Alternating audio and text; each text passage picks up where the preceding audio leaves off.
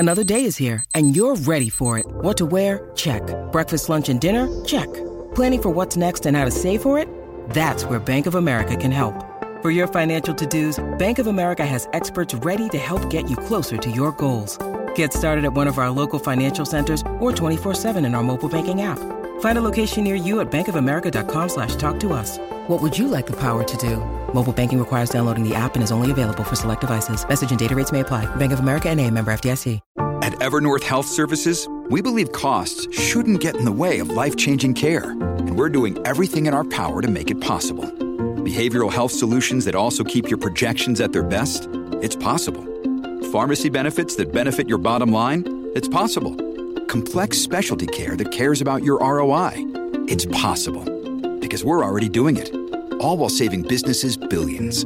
That's Wonder made possible. Learn more at evernorth.com/wonder.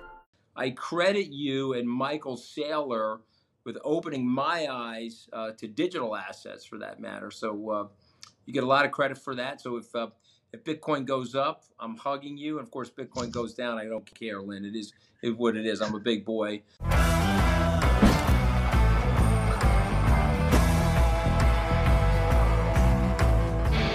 So welcome to Wealthy On and Speak Up with Anthony Scaramucci, and thank you so much for joining us.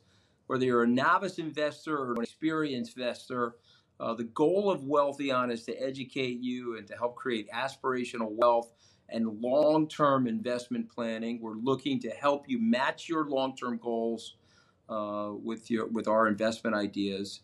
And with that in mind, we have several registered investment advisors that are affiliated with Wealthy On. You can visit us at www.wealthyon.com for more information, and you can unlock a complimentary, no strings attached consultation with any of these advisors. Wealthy On is always evolving and is always improving, and so always looking for customer feedback and ideas from people listening in. So please send us emails. Give us comments on our YouTube videos and so forth. So I am welcoming today Lynn Alden, who's been on Wealthy On before and been on several of my podcasts. She is a brilliant investor, and self-definition, which I love, is that you're at the intersection of technology and finance and the macroeconomic landscape, Lynn. And I've learned so much from you over the years. And I want to start today, if you don't mind, with the general macro overview of the economy, what you're seeing, what you made of the Fed conversation, Jerome Powell's conversation yesterday, and what you see for 2024 for the U.S. economy and the global economy. And welcome to the show. Happy to be back. Thanks for having me. I think the description of the macroeconomy is that we've had one of the biggest divergences between fiscal policy and monetary policy in recent memory. And so the general tightness of monetary policy is higher than normal. And at the same time, the looseness of fiscal policy, meaning the size of the deficits, especially relative to the size of the economy, is larger than normal, especially outside of a recession. And so that gap is resulting in sectors performing like their divergence in performance almost couldn't be wider than it has been in history. So, for example, things that are not sensitive to interest rates, at least as much, like profitable tech companies or restaurants and travel, things like that, they're generally doing quite fine. Whereas when you look over at commercial real estate or unprofitable tech companies or things that in general are either highly reliant on issuing equity or highly reliant on kind of short or moderate term debt, those are the industries that are really struggling, especially if they've also been impacted by changes, things like work from home. And so this everyone's kind of focused on the question of recession or no recession, whereas I'm generally finding that some sectors are already deep in recession, whereas other ones are booming. And so you have to kind of answer that question on a sector by sector basis because you have this bigger than normal gap. And so the FOMC meeting and also the Treasury announcements this week were informative. They showed us a slight diversion from the trend we've seen over the past quarter. So, the past couple quarters, we've seen larger and larger fiscal deficits, a lot of bond issuance, especially a lot of short duration, like bill issuance, which is really good for liquidity. And we've also seen the Fed get more dovish over time. They kind of finally eased their hawkishness. But what we saw in this recent week was that the Treasury came in lighter than expected for how much deficits they're expecting to run over this next quarter or two. And we also saw the Fed push back a little bit on the dovish narrative. They kind of reaffirmed some degree of hawkishness. They kind of took March rate cuts off the table, and they kind of delayed any sort of dovish action outright. And so I think we're seeing a little bit of a consolidation with expectations going forward, but I think the overall structural view is still the same, which is that you have relatively tight monetary policy and you have relatively loose fiscal policy.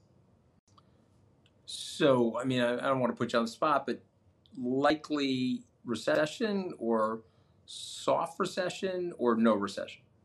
I'm in the view of either no recession or soft recession, or, and the way I describe that is kind of sector specific recession, or the type of recession you generally see in emerging markets, which feel quite different than a recession you get in typical developed markets. So when people think of recession now, they often think of either COVID or they think of the 2008 financial crisis.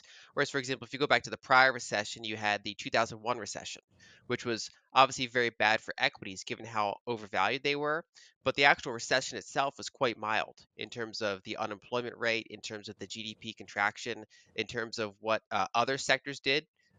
It was not a very severe recession by most metrics, and I think that to the extent that we do get a recession, and I admit, in 12 months there's a lot that can happen, but to the extent that we do get a recession, I would expect it to be more like that 2001 variety, where some of those unemployment statistics and some of those GDP contractions are maybe not as severe as people fear, but that, of course, can still have very big implications. I think one of the biggest concerns in the markets is that a lot of the bond proxy type of equities, so kind of defensive, high quality equities, a lot of them have been bid up to very high valuations. Costco, for example, it's a great company, but the stock is trading at valuations that make it look like they're doing AI or something, right? And so you have Exactly. that problem. Yeah, and you have that problem where if you get even a middling economy, let alone a slightly recessionary economy, those valuations are just hard to justify at these very high levels. So I think it's very sector specific out there. So I think you're doing a brilliant job of explaining what's going on. So the overall GDP number is okay. It's improved 3.3%, but there's pockets of rolling recession going around in the economy, which is why when you poll people, how do they feel about the economy? I think the Biden administration right now has a 43% approval rating related to the economy. So I guess my question is, will people towards the end of the year start feeling better or worse, Lynn, in terms of where the economy is? My expectations probably somewhere the same, although I admit that I'm not really sure because right now, when you're in inflection points, it's harder to judge. When you have a firm trend in place, it's easier to extrapolate that. So, for example, in early 2022, my view was quite bearish for that year. And we had, purchasing managers indices like PMIs rolling over. We had liquidity indicators rolling over. It was a very bad year for most risk assets. But around kind of either late that year or especially early 2023, I started to inflect more positively, saying I'm kind of flat to up now. As we go into 2024, I'm less bullish on markets in general than I was last year, but I'm not exactly acutely bearish either. And the problem with forecasting the economy is that we're seeing most indicators like PMIs have bottomed, but they're not really showing signs of rolling up yet either. One of the biggest comparisons is probably late 2019, where you had PMIs and other indicators were kind of stabilizing, starting to roll up, and then they got hit by COVID in Right. in early next year. So you never really know if a trend's going to continue. I'm seeing divergences where, for example, the labor market is finally starting to show some more notable weakness, you could say. Hmm. On the other hand, liquidity indicators are actually starting to show signs of rolling back up. And so I still place this as a pretty high uncertainty environment where I don't really expect the extremes. So I don't really expect a gigantic recession. I don't really expect a raging bull market this year. And my view is unfortunately pretty wide in the middle because we have to be honest when we have kind of high conviction directions and some of those more neutral directions. Okay, so while all of this general economic data is coming in and we're analyzing economic policy, we're offering forecasts, you have a brand new book out called Broken Money. And I'd love to, because I'm a huge fanboy of yours, I would love to get you on my podcast where I interview authors. But your book is absolutely fascinating and it talks about what we've done, not just the United States, but countries around the world have done to fiat currency and have done to our money. So give our viewers and listeners a brief overview of the book of Broken Money, and then I'm going to tie it into the economy where we are now and the story of digital assets, which I think is one of the bigger stories of our time. Sure. So broken money is about the past, present, and future of money, and especially through the lens of technology. So, for example, a lot of economic history books or monetary history books focus on history in the traditional sense, things like human decisions, things like geopolitical decisions. What did this political leader do that resulted in this outcome and then impacted this other country in this way, for example? Whereas I focus a lot on kind of the engineering question of how did new technologies shape what we use as money and how we interface with it directly. And so it goes over, analog monetary technologies, from coinage to paper to printing press to all, analog encryption techniques to prevent forgeries, that kind of stuff. But then, of course, it jumps into the digital age with the invention of the telegraph. And the invention of just various ways to kind of move ownership of money around. And the general theme, if I had to summarize it, is that the past 200 years or so, even more in many contexts, almost every monetary friction has been solved by centralization. So, for example, gold is bulky to move around. It's hard to verify that it's gold down to its core. It's basically an expensive and slow proposition to move around and settle gold. So, a lot of the monetary technologies for centuries have been around how do we move claims for gold faster than gold itself? And the answer to almost every time was, well, we centralize it. We put it in a third party, and then we just trade, ledger entries with that third party. And then maybe when that third party has a problem, we get an even bigger third party that's under multiple third parties, right? And so we keep adding layers and layers of centralization to make it so that not just in a country, but around the world, you can send someone money. And really what you're doing is interacting with a series of centralized ledgers. So for centuries, every single time we ran into a friction, we're like, well, more centralization can make that more efficient. And I think what's interesting about Bitcoin and kind of related technologies like stable coins and things like that, basically the idea of just kind of globalizing this market is it's the first time where you've got greater efficiency but also better decentralization. And of course, you're relying on other things, like you're relying on a functioning internet or other high bandwidth ways of communication. You're relying on, we had to get certain levels of encryption, certain levels of bandwidth in place before this was possible. But now that this technology is in place, this is the first notable monetary technology that kind of breaks that multi-century trend of more efficiency but also more centralization, and we get more efficiency and decentralization. Okay, so I've read all of your work. As I said, I'm a huge fanboy, so I'm going to create a narrative, and some of it is distilled from your work, and I'd like you to react to it. So, we had a period of post World War II prosperity. We had the Bretton Woods contract, and so for viewers and listeners, basically the industrialized nations in the West got together right before the end of the Second World War to create a trading system and to sort of lock the currencies relative to the US dollar. And of course, the US dollar was pegged at $35 an ounce. The system lasted for 27 years. And I can tell you, Lynn, that the Scaramucci family was a direct beneficiary of this because the stability of prices as a result of Bretton Woods allowed for blue collar working families who were receiving their wages to have price stability. So people like my dad were able to live in the middle class. In 1971, the Nixon administration decided to unclip the United States from the gold standard and abandon the Bretton Woods Treaty. We did that primarily because we had huge deficits, hard to pay back the deficits of the Vietnam War, and we couldn't really supply gold into the marketplace, or at least we certainly didn't want to. And so our money has traded freely as fiat currency, not linked to anything, just backed by the American government for the last 53 or 54 years. That money has gone down in value. So we had $35 an ounce. And where's gold today, Lynn? I don't know, 2,000 or so dollars an ounce. We've lost 98% of our purchasing power. Wealthy individuals are probably okay, but lower and middle income people have been blasted by this because as they get their money from their time, it's almost even a theft of their labor because the money that they've received is worth less year over year and they really can't catch up. And so I guess what I'm asking you, because I've read Broken Money and I've thought about this process, Are we drunk drivers? Is the central bank and the federal government of the United States irresponsible with the money? Is it now time to take the keys away from those people and put it into this decentralized technology? I think the incentives are all there to do so, yes. I mean, I think people are going to be inclined towards whatever's the stronger money, especially if it's of a similar or faster speed than the weaker money. So, for example, over the past century, the biggest comparison was, say, gold and the dollar, whereas gold obviously held its value a lot better than the dollar, but the dollar had various advantages of speed and convenience. And so, even though the dollar was weaker, it was still stable enough that, especially when you combine, legal monopolies and legal tender laws, things like that, that the dollar was able to win out. One thing that's interesting about Bitcoin is that it's over the long term, it grows even less than gold in terms of new supply. So it's even scarcer than gold, and it can move around as fast or faster than fiat currencies can.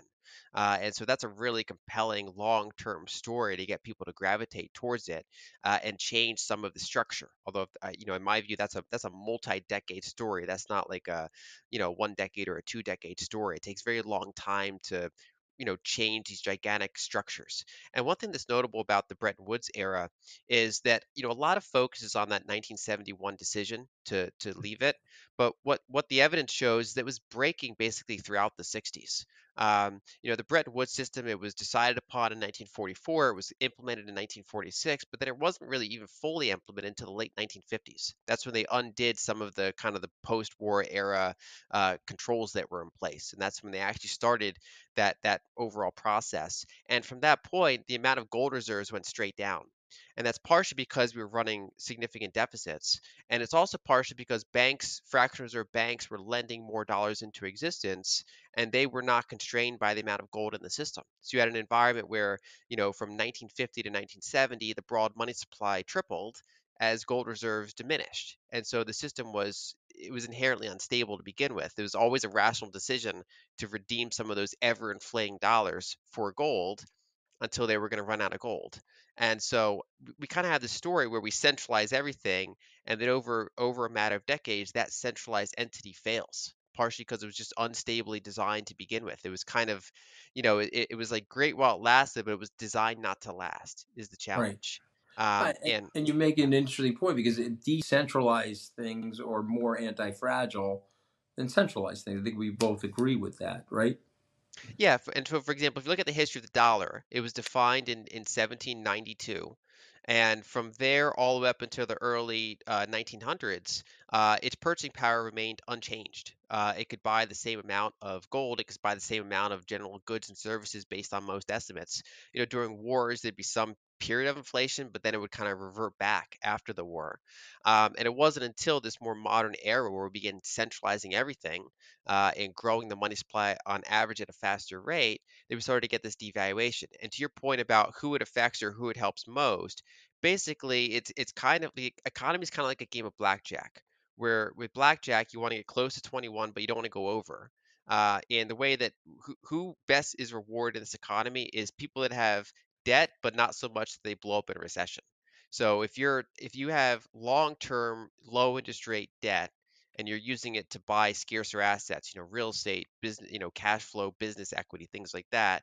The closer you are to the source of money creation, you're shorting the fiat currency that everybody else is earning their wages in and saving their near-term money in, and you're buying scarcer assets, and you're doing very good, especially because you have global arbitrage. You can short one currency and buy assets somewhere else, for example.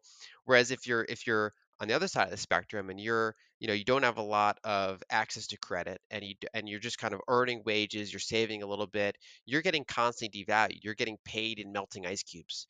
And so that's kind of the divergence we've seen over the past several decades, which is that it's very kind of challenging. And in the United States, we've had it still pretty good. For example, I spend part of each year in Egypt, and they have 20% annual money supply growth. And so you can imagine everything is dialed up. Everything is, the prices are on average going up a lot quicker. Even banking access is lower. So fewer people have access to banks to even earn interest to partially offset the devaluation that's occurring. So if you're on the bottom of the income spectrum there, you're literally dealing with cash. You're getting paid in cash, whatever small savings you have are in cash, and that's literally inflating away at 20% a year on average, year after year after year after year. While if you're fairly wealthy, you might be shorting the currency. You might be, buying real estate with a multi-year loan at pretty low interest rates, or you might be doing some sort of arbitrage, for example, where you're actually benefiting from that devaluation of that currency. And that's happening in 160 different currencies around the world to different speeds and different levels and different opportunities. And I think that basically we spent the last several decades financializing the economy.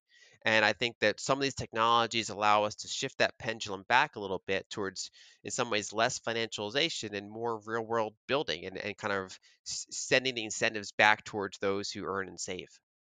Well, you just made the case for the harder currency, Bitcoin, by that brilliant exposition. I want to put you in charge of the Fed for a moment, and I'm going to put you before the Congress. And so this is probably why people like you and I will never be in charge of the Fed, because I want you to tell the truth. And if I'm the congressman and I'm asking you as the Fed chair, and I say to you, well, we've got 30 plus $1 trillion worth of debt. Let's forget about the liabilities associated with Social Security or Medicare. Let's just stick to the $34 trillion number. Lynn, can we ever pay back that number, or are we just going to, in fact, continue to monetize the debt by cheapening our currency? I would say that as structured, there's really no other way other than to continue monetizing it, and that's the problem. So, for example, the Fed is interesting in the sense that when things get really extreme, they lose control. So, for example, the 1940s during the war era, they were just overtaken by the Treasury. They were forced to monetize the deficits and to keep them at low interest rates. And in the past couple of years, when we had these extreme events in various ways, they just jumped in and monetized it right away. And so they can try to be independent when things are going reasonably well, but as soon as you have a problem in the sovereign bond market or one of those adjacent markets, they always jump in. And so one thing that's interesting is that during COVID, Powell asked for more fiscal support. He said, look, our tools are kind of exhausted. We need more fiscal. But you don't really see the opposite happening now. You don't see him coming out and saying, look, we're trying to tighten, but these very large fiscal deficits are outside of our control. And if you want to more sustainably get inflation under control, you'd have to reduce those deficits. That's a fiscal decision. And you don't really see him doing that. And so I think one thing the Fed could do is say, look, I mean, our tools are mostly designed to affect the rate of bank lending. So we have tools that can kind of incentivize or promote the rate of bank lending, which is generally pro growth or pro inflation. We can slow down the rate of bank lending, which helps reduce inflation or help kind of slow things down. But if you're running very, very large deficits, that's going around our tools. And that's largely outside of our purview. And that's mostly a fiscal problem. So a lot of my emphasis is pointing out that in some ways, regardless of what the Fed does, it's largely a long-term fiscal spiral that we're going through. And even if you look at the Congressional Budget Office's long-term projections, it's just larger and larger deficits as far as the eye can see. And then you get that negative feedback loop where if the Fed actually tries to raise rates to slow down inflation, they exacerbate the deficit because there's so much debt relative to the size of the economy, and therefore the interest expense Right. goes up, In the spiral. and then they issue more debt to pay the interest. And so it's largely the source of the concern now, I would say, is emanating from the fiscal side. So then the follow-up question would be to the very honest Federal Reserve chair: is there anything that we could do? Because we were set up quite nicely coming into the year 2000, where we had a 200 plus $1 billion surplus at the end of the 1990s, and the CBO was talking about a $5 trillion surplus going forward. Of course, we got involved in two wars in the Middle East, a global financial crisis, and other things blew a hole in that system. But is it possible, if I made you the czar and I said, okay, you have control of the federal government, the fiscal side, and the monetary side, could we fix it? Is there a long term plan that we could fix the situation? Yeah, I think the challenge there is that the fixes would be so unpopular that those trying to fix it would be voted out, and then they go back to Right. not fixing it. So, for example, the demographics are such that things like Social Security and Medicare are not long-term sustainable as designed. They were designed in a different era. They weren't designed with the idea that population growth would eventually slow down and that the society would become very aged. So, if you look at, for example, how many workers pay into Social Security for every retiree, that number keeps shrinking over time. where it becomes a very big burden for the small number of workers paying in. And retirement age, was originally around the average human life expectancy. So some people didn't even make it to there. Some people went over, but in general, there weren't people kind of living on those benefits for many decades. Whereas in recent decades, our life expectancy has gone up quite a bit, but our retirement age has gone up at a slower pace. And so there's that ratio of longer periods of receiving support. And so you have this thing where it's just economically unsustainable. Also, I mean, the way that we structure our healthcare system and kind of the health problems we have, related to diet and things like that, have kind of blown out the deficit on the Medicare side as well, arguably as big or bigger as Social Security. And so, without kind of fixing the overall long-term balance of those, it's very hard to get the deficit under control. But anyone trying to touch those, it's one of the few bipartisan things out there these days is don't meaningfully touch those, because politicians are working on their incentives, and if you try to meaningfully cut those, you basically lose the election, and then the next person doesn't cut those. Exactly. And the same And thing no, for no. military, basically, foreign adventurism. All right, so this is my last question before we take questions from our audience. People are always welcome to leave us voicemails, or they can send an email. We have several questions today. But my last question, and I get this all the time from people that listen to Speak Up, or I run into them at public presentations that I'm making, and they ask me the following question. They say, well, given the dramatic backdrop that you've just described in terms of this deficit spiral that the United States is facing, yet people are day to day working in the economy, people day to day are innovating in the economy. What happens? What eventually happens? Is there a restructuring of the United States? Does the United States have to remonetize itself, reset its currency? Do we have to print a $34 trillion coin as an example to pay off the debt? What do you think eventually happens, or is it a gradual slouch downward to further and further demonetization? So I think there's two main outcomes. If there's enough technological development, so in other words, enough deflationary pressure, things like AI, or making sure we continue to have abundant energy, for example, then you can get a case where the current status lasts a very long time in the sense that deficits keeping running. Every once in a while, they're monetized to a significant degree, and inflation is, largely offset by the gains in productivity. And the downside of that scenario is that those who own financial assets keep benefiting and benefiting and benefiting, and you keep widening this existing gap we have. Basically, you continue the past 40 years, and you probably get more and more political polarization until you get some extreme nonlinear events. Basically, the rate of those starts to increase decade after decade, or at least the probability of those starts to increase decade after decade until you get unforeseen circumstances.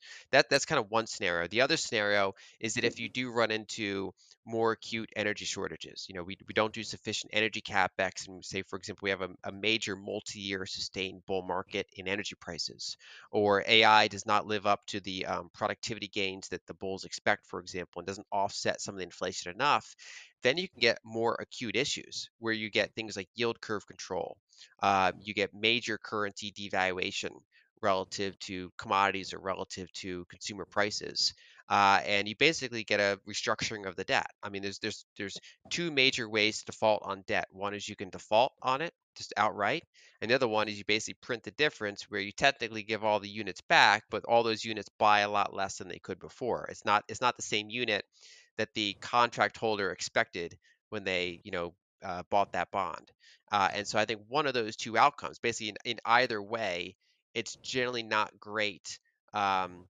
For someone who's not prepared for it. You're either not owning financial assets, kind of overall kind of ownership of things that are scarce and cash flow producing or just useful, or you own those and you get devalued. So it's a really kind of challenging binary outcome that's largely based on how powerful those deflationary forces are. So, I mean, it's obviously brilliant exposition, but if you're a 20-year-old, 30, 40, or 50-year-old, it's more or less the same game plan, isn't it? It's to try to short the fiat currency and try to get into financial assets, real estate, stocks, and bonds, maybe faster growing stocks, that are going to help you outpace the rate of inflation. Isn't that really the right call?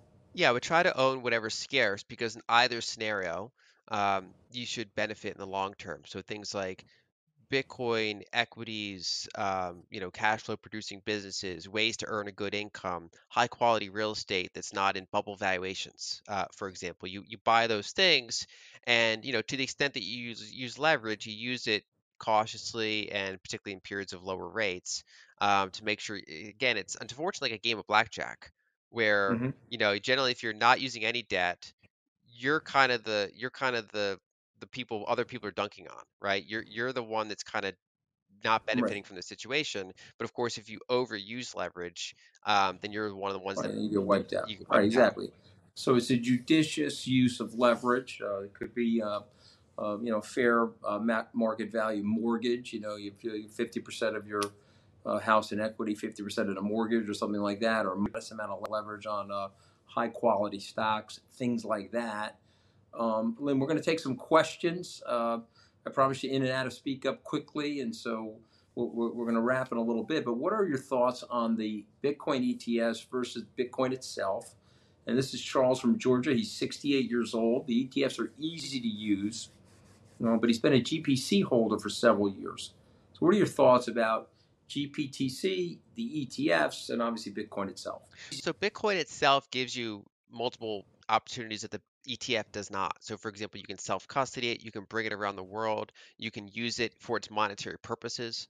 But not everybody currently needs or desires that use case. So if you don't foresee that you're ever going to want that use case, the ETFs can make sense for people. They have retirement accounts, they have managed assets, they have traditional brokerages, and so to the extent that the ETFs are now an option, I view them as better as GBTC has been. So now GBTC is also an ETF. The downside is its fees are higher than some of these newer ones. And so generally, if I had, for example, Bitcoin price exposure in a retirement account, I would probably rotate towards those cheaper alternatives, the Fidelity or the BlackRock or these other low cost ETFs. If I was holding GBTC in a retirement account, I would talk to my tax advisor because there can be, if you not always chasing low fees is the right answer because you could get hit with an unexpected capital gain tax, Yeah, you don't want to do that because you want to have the benefit of all that all that compounding. Yeah. yeah, good So, bait, exactly. yeah. All right, let's go to another question. We got another question coming up. Actual crypto use cases. I struggle to find one, Ashley says from New Jersey. Have you seen any? I'll let you start with that because I think you're better equipped to answer it than me. So she's in New Jersey. I'm in New Jersey as well. And so we have the benefit of pretty good money as far as global monies are concerned, and we have the benefit of a good housing market and an S&P 500, right? So our money's not as broken as others, and our savings, we basically monetize the equity market for our savings. That's what a lot of us do. And so it's easy for us to look around and say, what's the purpose of Bitcoin? I think when you look at the use case for it, you have to look at the global marketplace. There's 160 different currencies out there, and many of them do not have attractive equity markets or real estate markets for people to invest in. The question of liquid savings is very hard. I have a friend who's a physician in Egypt, and he literally stacks physical dollars like under his mattress as part of his savings because he doesn't have a local equity market that's really attractive long term. He doesn't want to hold his local currency. So it kind of comes down to, he's got a little bit of real estate, but that's illiquid. And so it comes down to dollars, gold, and assets like Bitcoin and things like that. And so another complicating factor is that, let's say, for example, if I send money to a graphic designer in country XYZ, maybe it's Egypt, maybe it's Nigeria, maybe it's Argentina, they often will receive it in their local currency at a fake exchange rate, and they still have the problem of, what do I keep my savings in, or how do I make sure I raise my prices each year in line with the monetary debasement that's happening. And one of the cool things about Bitcoin, or stable coins for that matter, is that I can send them the money that they prefer around their local banking system. as long as it's not a sanctioned country for me, right? So, for example, I would not send money to an Iranian, even though I would have the technical capability to do so. I wouldn't take that risk as an American. But for example, as long as they're in a country where it's fine for me to send it to them, we can go around their local banking system, which is the problem. I can send them stable coins or I can send them Bitcoin over a call like this. They could hold up a QR code and I could send it to them. They could send me a DM or an email saying, here's how to pay me. I can pay them. And then now they're getting their full rate and they're able to save it. They're able to bring it with them should they leave their country, which as Americans, we don't really think about leaving our country. But if you're in Lebanon, if you're in Argentina, if you're in Venezuela, like I personally know someone who moved from Venezuela to Canada and he brought Bitcoin with him, whereas many other Venezuelans just leave penniless as they try to flee because it's very hard to actually bring value with you outside of countries that have that problem. And so I think that the main answer I would say is think globally and think about a kind of a board with 160 different currencies. Most of them are rapidly devaluing. Most of them have capital controls to varying strengths around them. And things like Bitcoin and stable coins give people more options to self-custody money, to receive money they want, to go around, financial borders and things like that.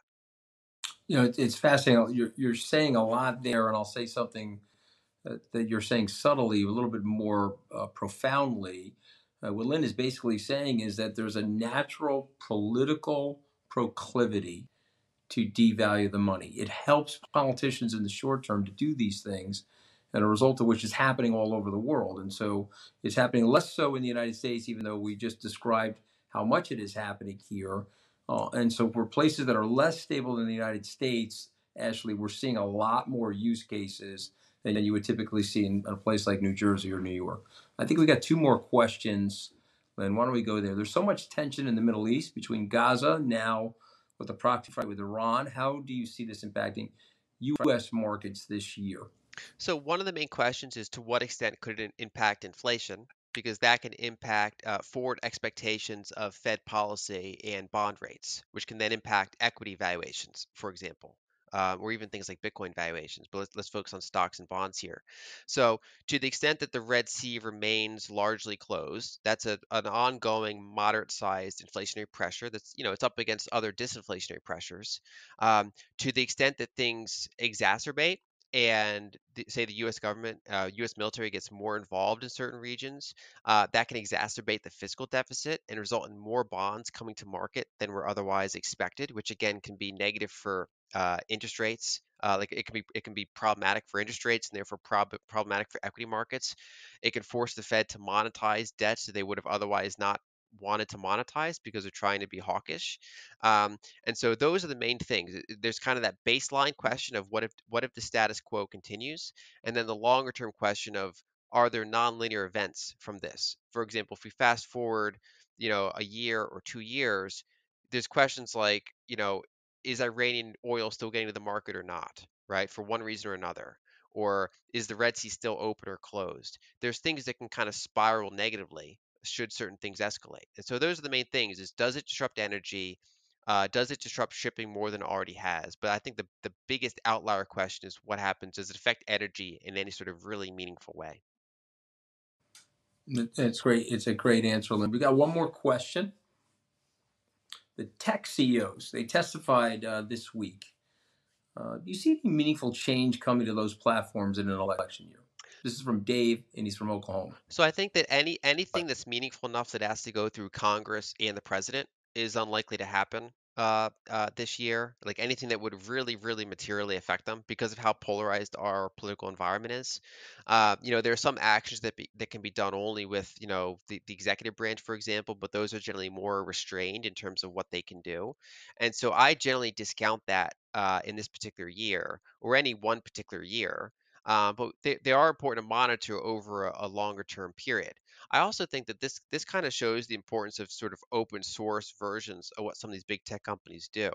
And so, for example, there's an open source protocol called Nostr that allows people to communicate with each other. It's kind of like an underlying protocol like Twitter, except it's more decentralized. There's no central entity that can decide who gets to post, who doesn't get to post, what they can post, what their if their posts are amplified or de-amplified for example. And also you can use it to send Bitcoin to other people. You can kind of tip each other's posts, and then technically the protocol can be used for more things than that. There's also, for example, open source AI. That it's right now it's several months behind some of the cutting edge AI, but it's also the fact that it's more unrestricted. And that can actually in some ways make it better than the technically leading edge stuff that has more filters over it and things like that. So overall, if you go through the list of different tech platforms out there, there are some of these open source equivalents. And to the extent that those centralized ones get disrupted or changed or kind of centralized more and more, I actually think that increases the case for some of these open source ones. And then as well as things like Bitcoin that actually allow for the payment to occur with these different things. I mean, one of the cool things I did was, speaking of Bitcoin in foreign markets, I used the Africa Bitcoin Conference app. Um, uh, it was last year, and so I'm in this app. It's a wallet, and you could use Chat GBTC. Chat GPT with this app payable in Bitcoin without a subscription. And so basically it democratizes access to some of these AI things that in recent years have otherwise taken subscriptions. So I think that those technologies can kind of get a leg up should we see some longer term disruption. But yeah, this year I wouldn't expect much. Okay, so Lynn, where can we find you? Okay, we have this brand new book out called Broken Money. Obviously, you can purchase that on Amazon or where books are sold. What else are you doing? You have a newsletter. Where are you on Twitter? What's your Twitter address? So I'm at linalden.com. That's the main one. People can check out my free material. They can check out my newsletter. I also have a low cost research service that they can look into. On Twitter, I'm at Lynn Alden Contact. And if they want to learn more about money in general, check out Broken Money. Yeah. So, Lynn, you are brilliant and fascinating, and you are at the intersection of more than just technology and money and finance and the economy. You have a really good sense for what's going on in the world. And so I just want to thank you very much for joining us this week on Speak Up. And ladies and gentlemen, until next week, this is Speak Up with Anthony Scaramucci. Thank you guys so much for joining the show.